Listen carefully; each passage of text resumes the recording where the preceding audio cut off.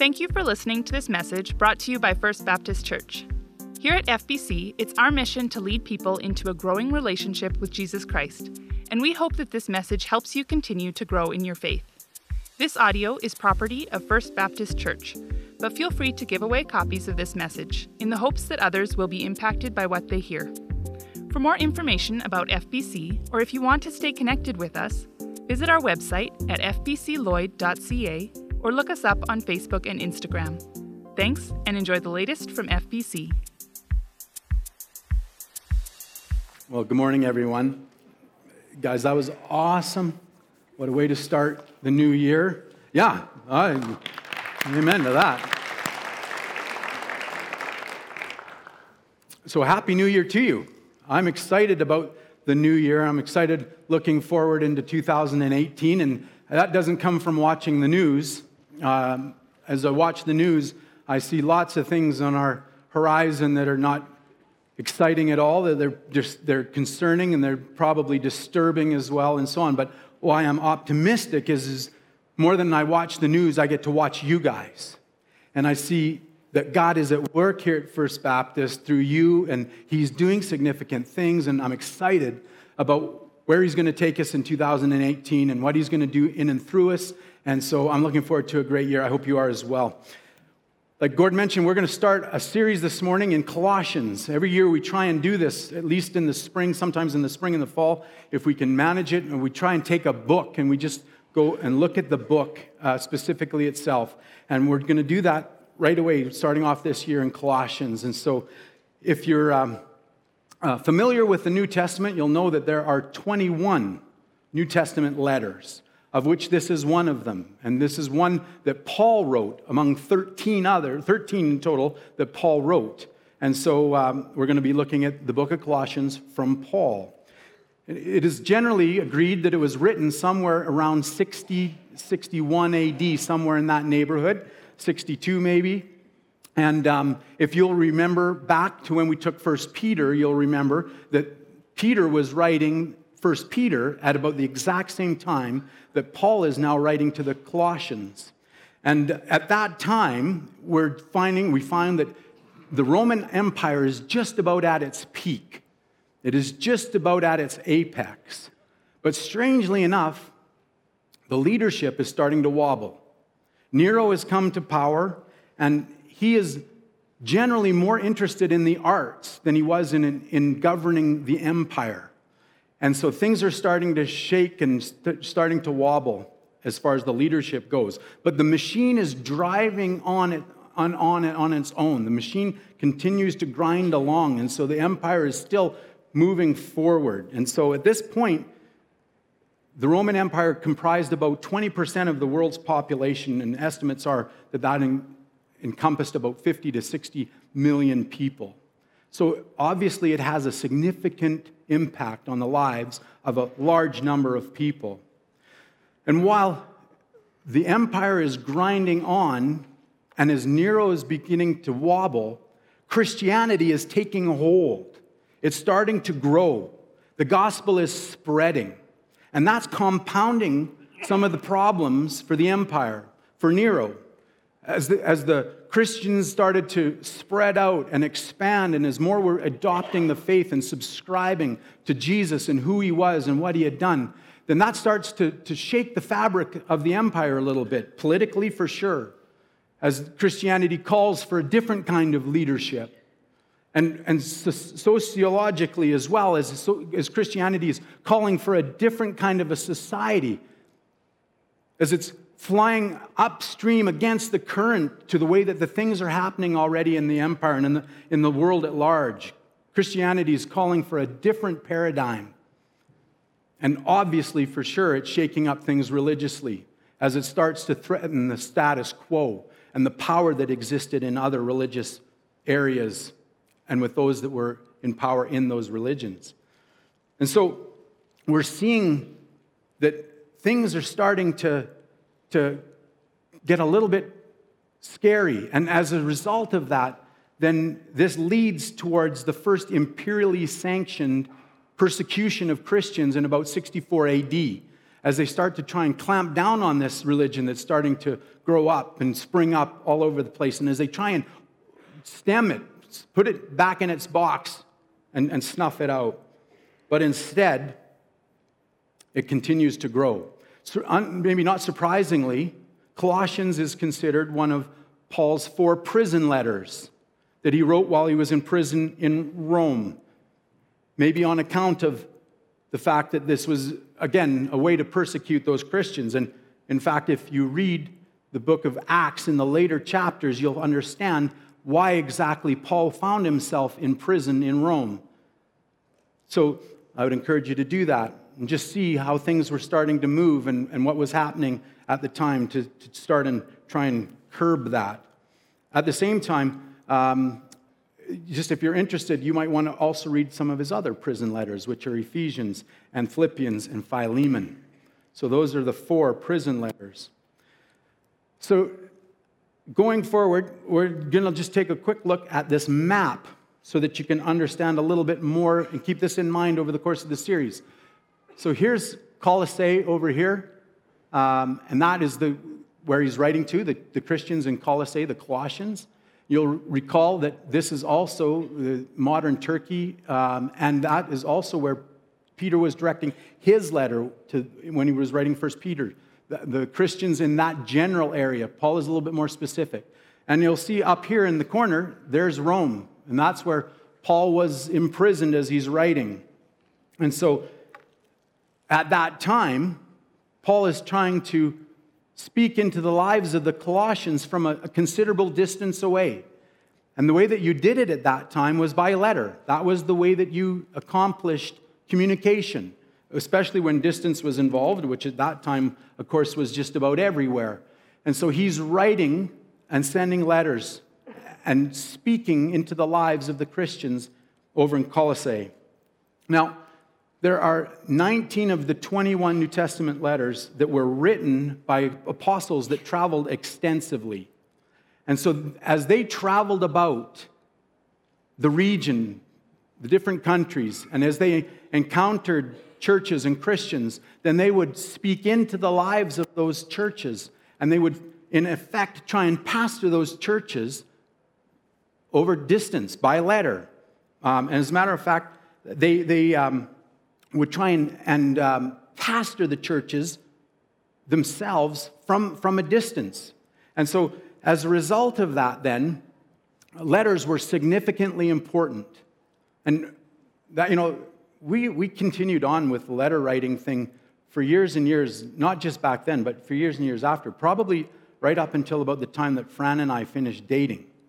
Because at that point, we still didn't have things like texting and so on, no email, and we couldn't phone because long-distance charges were astronomical. So we wrote each other by letters, and it was awesome. It was an extremely effective way to get to know one another because we were in different cities. We dated for a number of years and never lived in the same city. So what we would do is we would write. And we would write down the things that were important to us, and we would explain what we thought about stuff, what we believed, and why we believed it. And we would sort of, in a sense, we would be presenting these cases for who I am and what I believe and what's important to me in letter form. And it was awesome because I got to know her by what she wrote. And she had to think about what she was saying because she was writing it out. And then so in the same way, then these letters are coming along from Paul to the Colossians, and he is speaking into their lives, and it's an extremely effective means of communicating. I'd encourage some of you to try it. If you're dating right now, take a break. Go for 3 months without ever even seeing them. Just write letters. You'll learn a lot. Trust me, you will. Anyway, that's an aside. Now,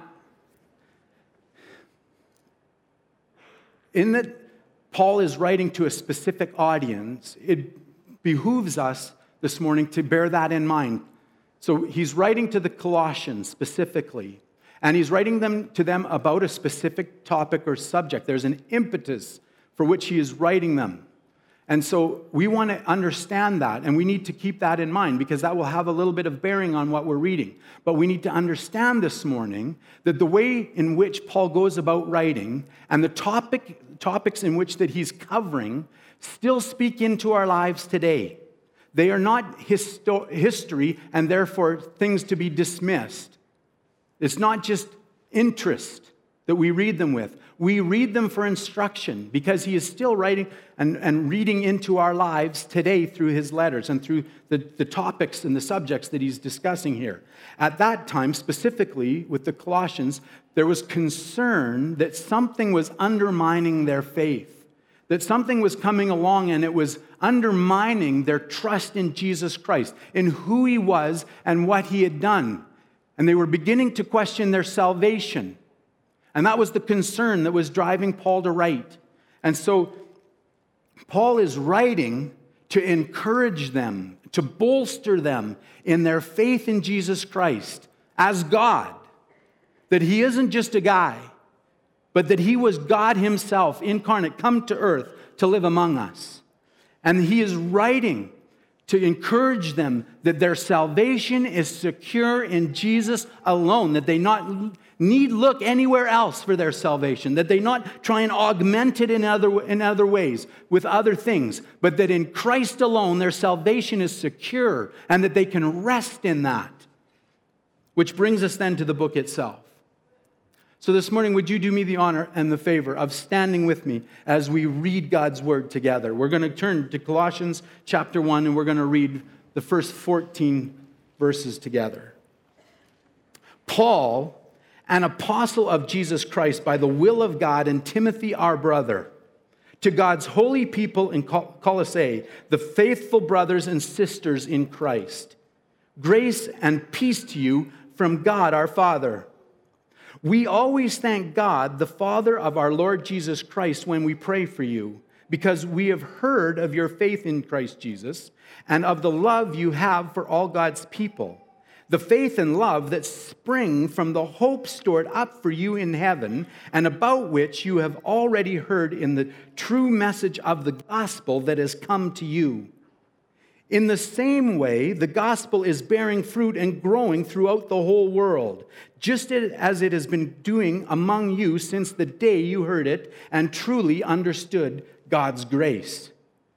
You learned it from Epaphras, our dear fellow servant, who is a faithful minister of Christ on our behalf, and who also told us of your love in the Spirit. For this reason, since the day we heard about you, we have not stopped praying for you. We continually ask God to fill you with the knowledge of his will through all the wisdom and understanding that the Spirit gives, so that you may live a life worthy of the Lord and please him in every way, bearing fruit in every good work, growing in the knowledge of God, being strengthened with all power according to his glorious might, so that you may have great endurance and patience, and giving joyful thanks to the Father who has qualified you to share in the inheritance of his holy people in the kingdom of light. For he has rescued you from the dominion of darkness and brought us into the kingdom of the Son he loves, in whom we have redemption, the forgiveness of sins. Let's pray.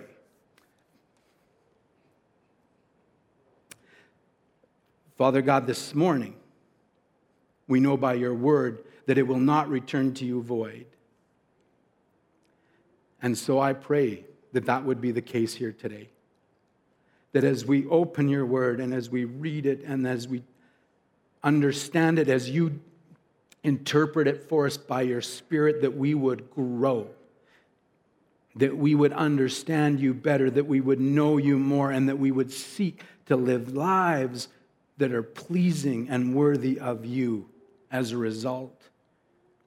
And so in your Son's name, to that end I pray.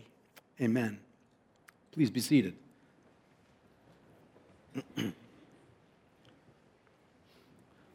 Okay, we're going to have to race quickly here. So let's start in verses 1 and 2. Paul begins with a greeting to his readers, which is pretty standard in any letter. Dear so-and-so. And so Paul begins. But note a couple of things in those first two verses. First of all, we need to know today that Paul had not visited the church in Colossae personally. So he had never met these people himself. Therefore, he is writing to them as a stranger of sorts. And as a result of that, he begins by establishing his credentials for them. He points out that he is an apostle of Jesus Christ.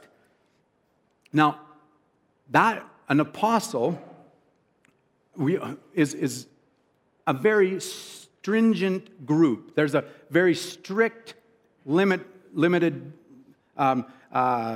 circumstances or points that would make you an apostle. Not everybody could be an apostle.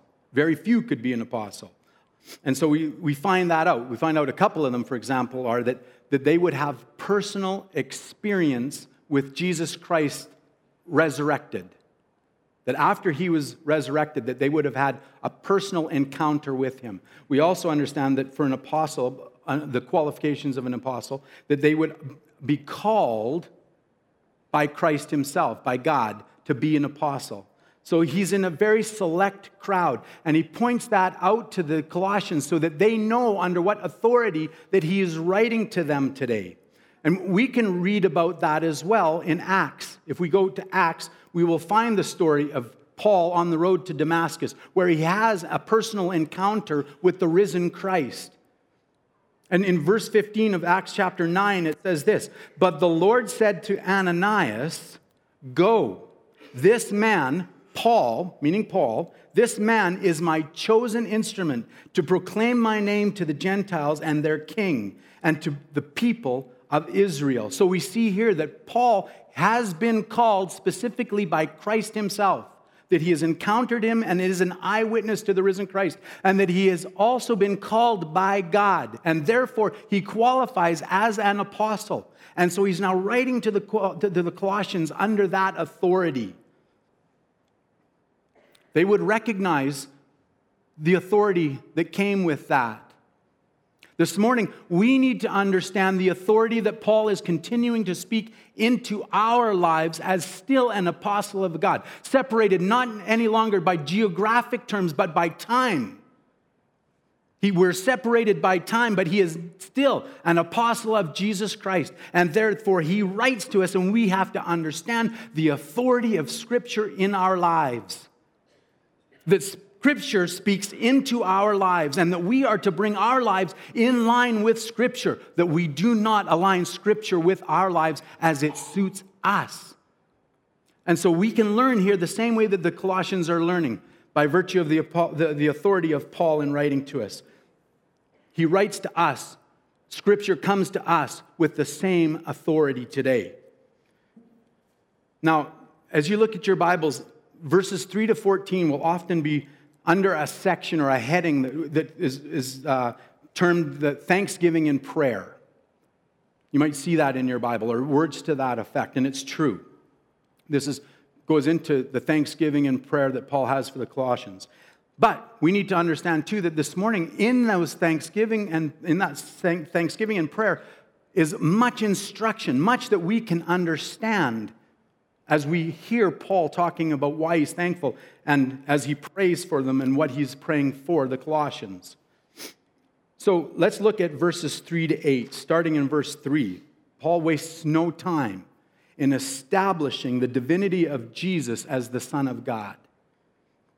Now remember that the concern prompting Paul to write at that time was that there were things going on that were undermining who Jesus Christ was. They were undermining the significance of the person of Jesus Christ. And so Paul addresses that right off the hop by addressing the fact, by pointing out to the fact that Jesus is the Son of God, that he is divine, that he is God himself.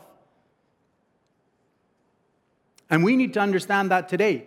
Just like in that time, just like the church in Colossae, there are things that are going on in the world around us today that would seek to undermine who Jesus Christ is. They will point to him as a good teacher. They will point to him as maybe a prophet.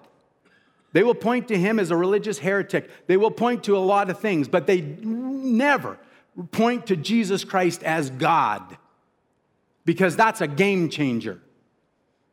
Jesus Christ is God. And when we understand him to be God, then things change.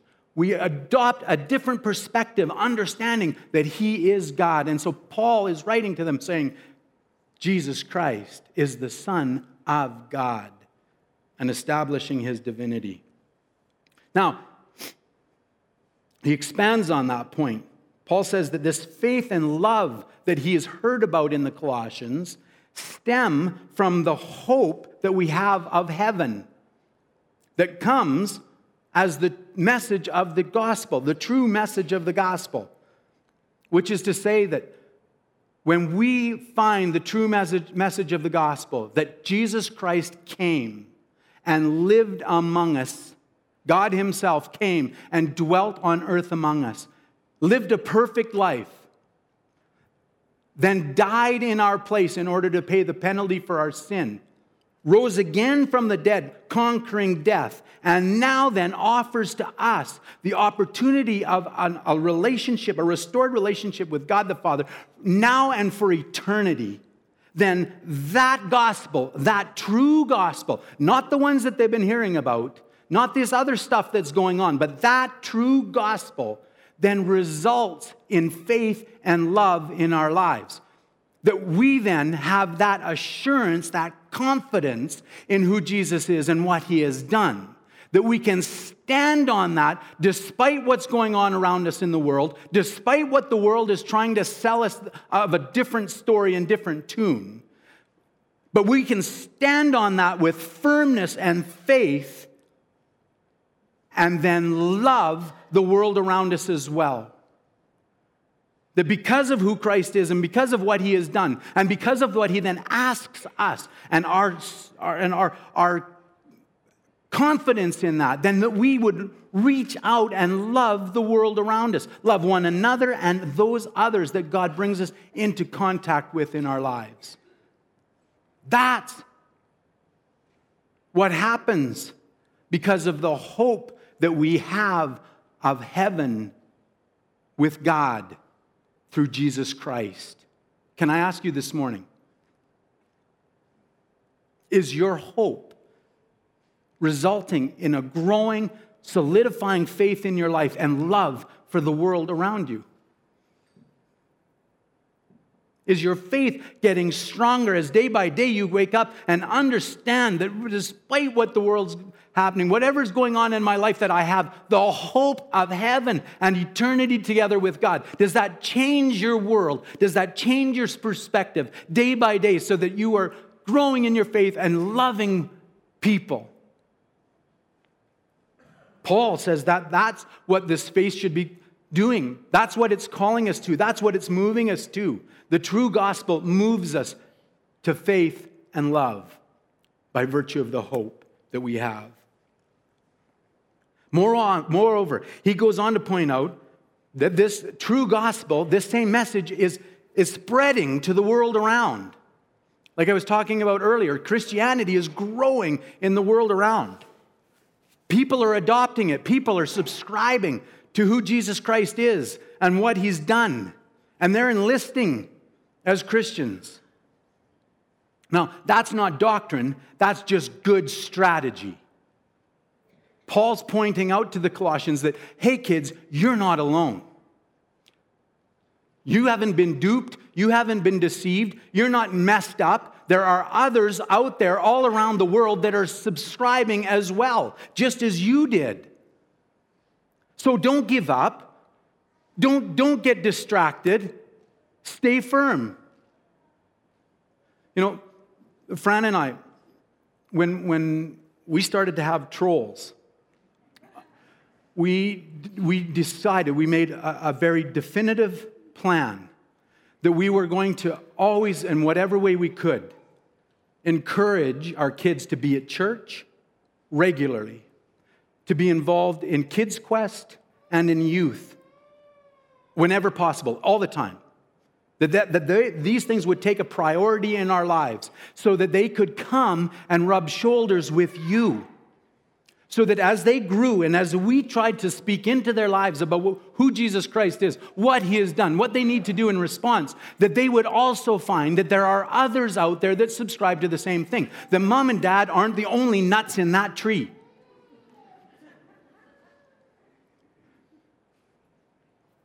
And so we would bring them. We would commit to having them here so that they could see that there are others out there that agree, that have made that same decision, and that would lend credibility to that decision for them. We still try and parent them in that direction, although those days are pretty much over. So Paul is coming along and he's saying, hey guys, don't miss out on the fact that this, what we're calling you to, this true gospel is legitimate. It's the real deal. And there are others that are subscribing as well.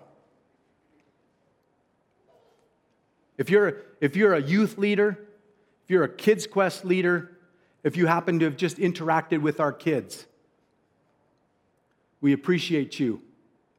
Don't let anyone ever tell you that your job is insignificant.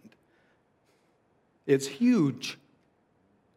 Fran and I appreciate it more than we could express because it has helped our kids subscribe to God, to place their faith in Jesus Christ for eternity. So thank you. Carry on.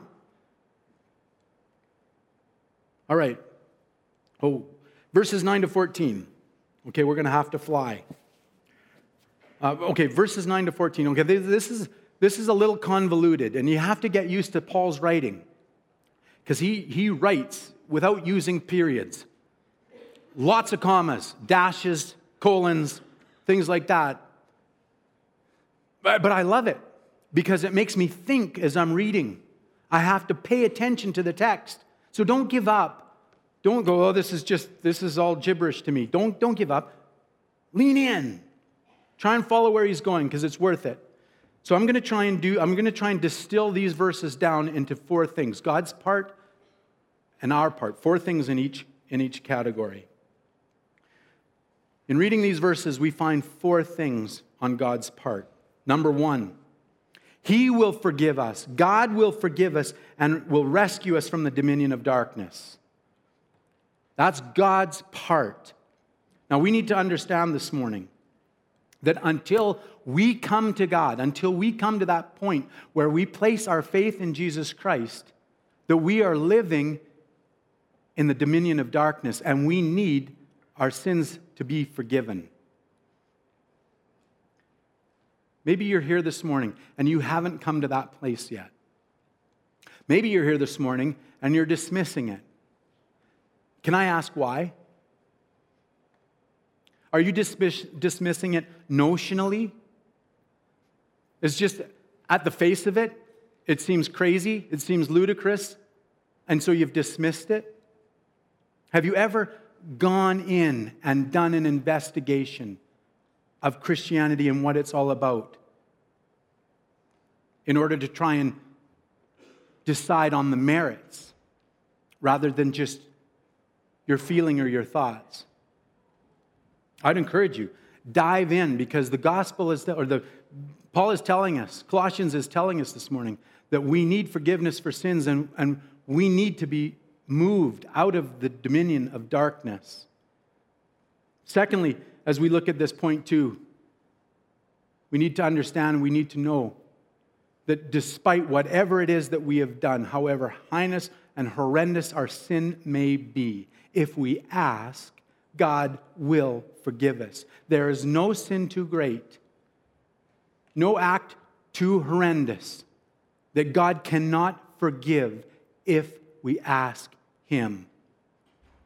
And so for God's part, He is saying today that if you confess your sins, that then He will be faithful and just to forgive you your sins. So come to Him. Don't let it hold you back. Whatever your sin might be, bring it to God and He will forgive us. Number two, He will fill us with the knowledge of His will through the wisdom and understanding of the Holy Spirit. which is to say that we're not smart enough to figure this out. God's ways are not our ways. And therefore, we need the work of the Holy Spirit in our lives to bring us to wisdom and understanding of God's will. In all our ways, we need to acknowledge God, and then He will direct our paths. Number 3, God will strengthen us with all power by His might, which is to say that not only are we not smart enough, but we're also not strong enough to do this on our own. That as we go out into the world and as we try and live out our faith, that we are going to stumble and fall without God's help. And so that we need to, again, go to Him and have Him strengthen us by His might, not ours. And God says, I will do that. I will give you the power that you need by my might, because He is sufficient. Unlike the other things out there that tell us that we need to do this in order to make it through. We need to do that in order to succeed. Paul tells the Colossians, Paul tells us this morning, we need God's help, His power to get through life. Number 4, for God's part, He will qualify us to share in His inheritance. Note that we do not qualify ourselves. There is nothing that we can do. There is nothing that we can say that will qualify us for eternity in heaven with God. That only comes through Jesus Christ. And when we turn our lives to Christ, when we place our faith in Him, then God, by His power and Him alone, qualifies us for heaven, for eternity together with Him. He's sufficient. We rest on Him, not ourselves. For our part, quickly, Paul points us to 4 responses to these things that God will do on His part. Because of what God has done, we are to live a life that is worthy and pleasing to God by, number 1, responding to God joyfully out of thankfulness for having brought us into His family through the work of His Son, Jesus Christ.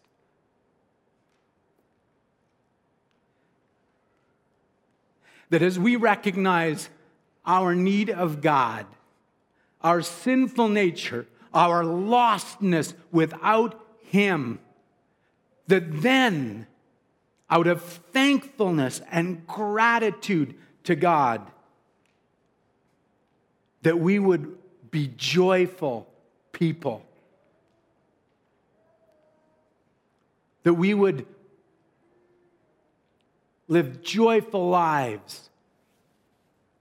That we wouldn't be Debbie Downers and gloomy Gus's going through life, but instead that we would keep that perspective in mind, and every day as we get up, that we would remember the hope that we have of heaven, and that would lead us to be pleasant people, full of joy, standing out from the world around us because of our thankfulness. Number 2, for our part, we are to grow in the knowledge of God. If you haven't already, I would encourage you, stop by the Information Center. Get the GRIP reading plan for this next year. Last year's is just about running out. The new one is here and ready to go. And together again, we want to be reading through God's Word as a church. That we would be seeking out the knowledge of God in our lives. That we would be growing to know Him more. And that as we do that, then He would be able to speak into our lives and change us into the people that He wants us to be. I don't believe in New Year's resolutions, but we would be well off if we were to adopt these 4 things. Number 3, bearing fruit. We need to be bearing fruit. Now, regularly, we understand, we talk about the fact that through the Spirit, we see fruit, that we don't bear fruit on our own. And that's true. But we need to be looking at our lives and seeing if we are bearing fruit. And if we're not, then we need to go to God and ask Him, why is it that I am not seeing fruit in my life? Why is it that I am not having an impact or helping others to see things differently, to understand God better, to come to Him? Why is it that their world is not better because of me being here? And have God direct us to that and address it and deal with it so that we can bear fruit. And the last thing, in order for us to be living lives that are pleasing and worthy of God, we need to be exercising endurance and patience. As we come to God, that does not solve all our problems. That does not make our path smooth. There are going to be days when we have to get up, and sometimes days upon days upon days, when we get up each day and have to sled through junk and difficulty in our lives. And at that point, as that's happening, maybe even as it's happening now, then we need to stand on our faith and get up and say, because of Jesus Christ and who He is and what He has done and what I have to look forward to when this life is over, when I'm through with this junk, then I will endure.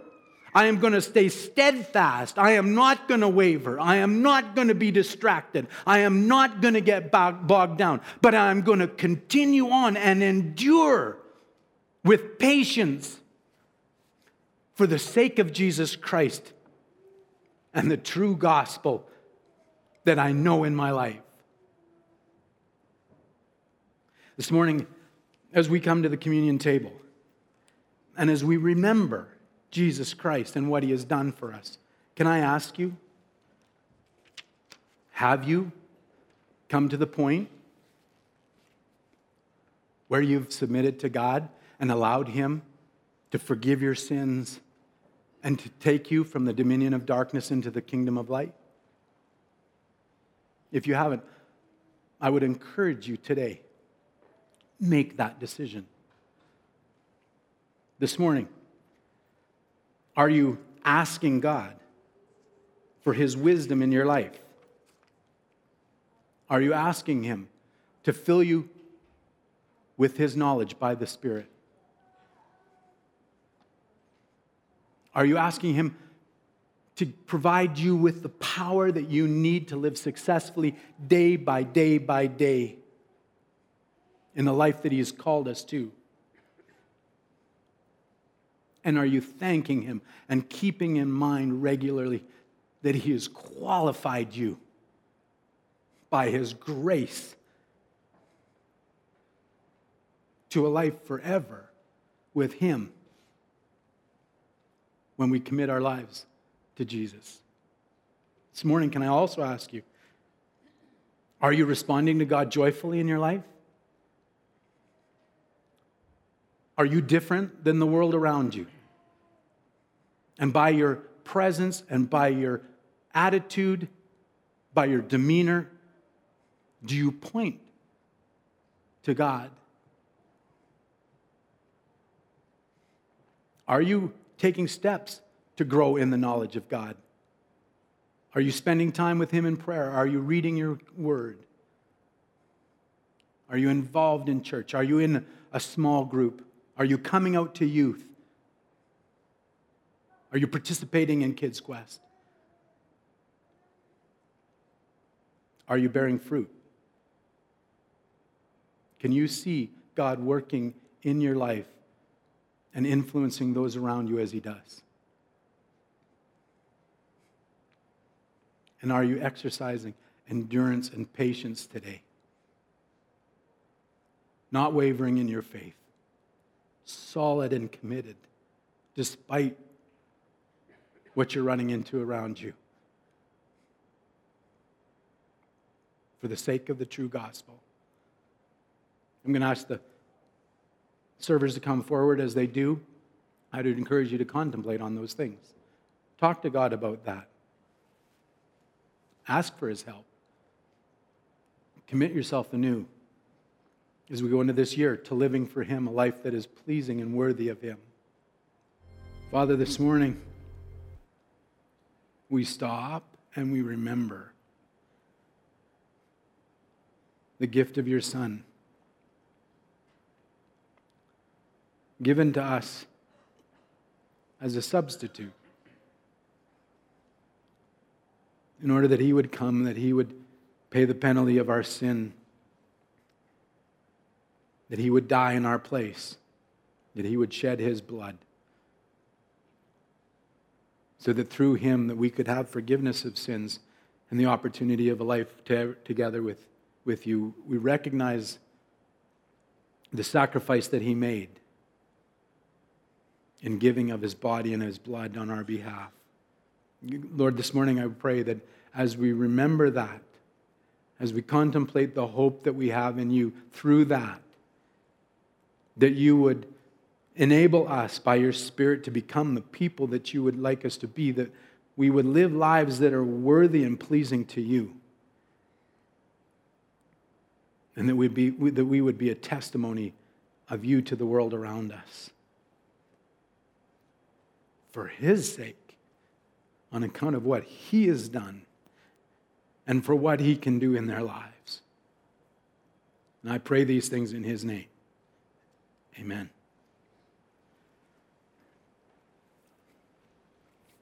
I'm looking forward to next week, but till then, have a really good week. Happy New Year.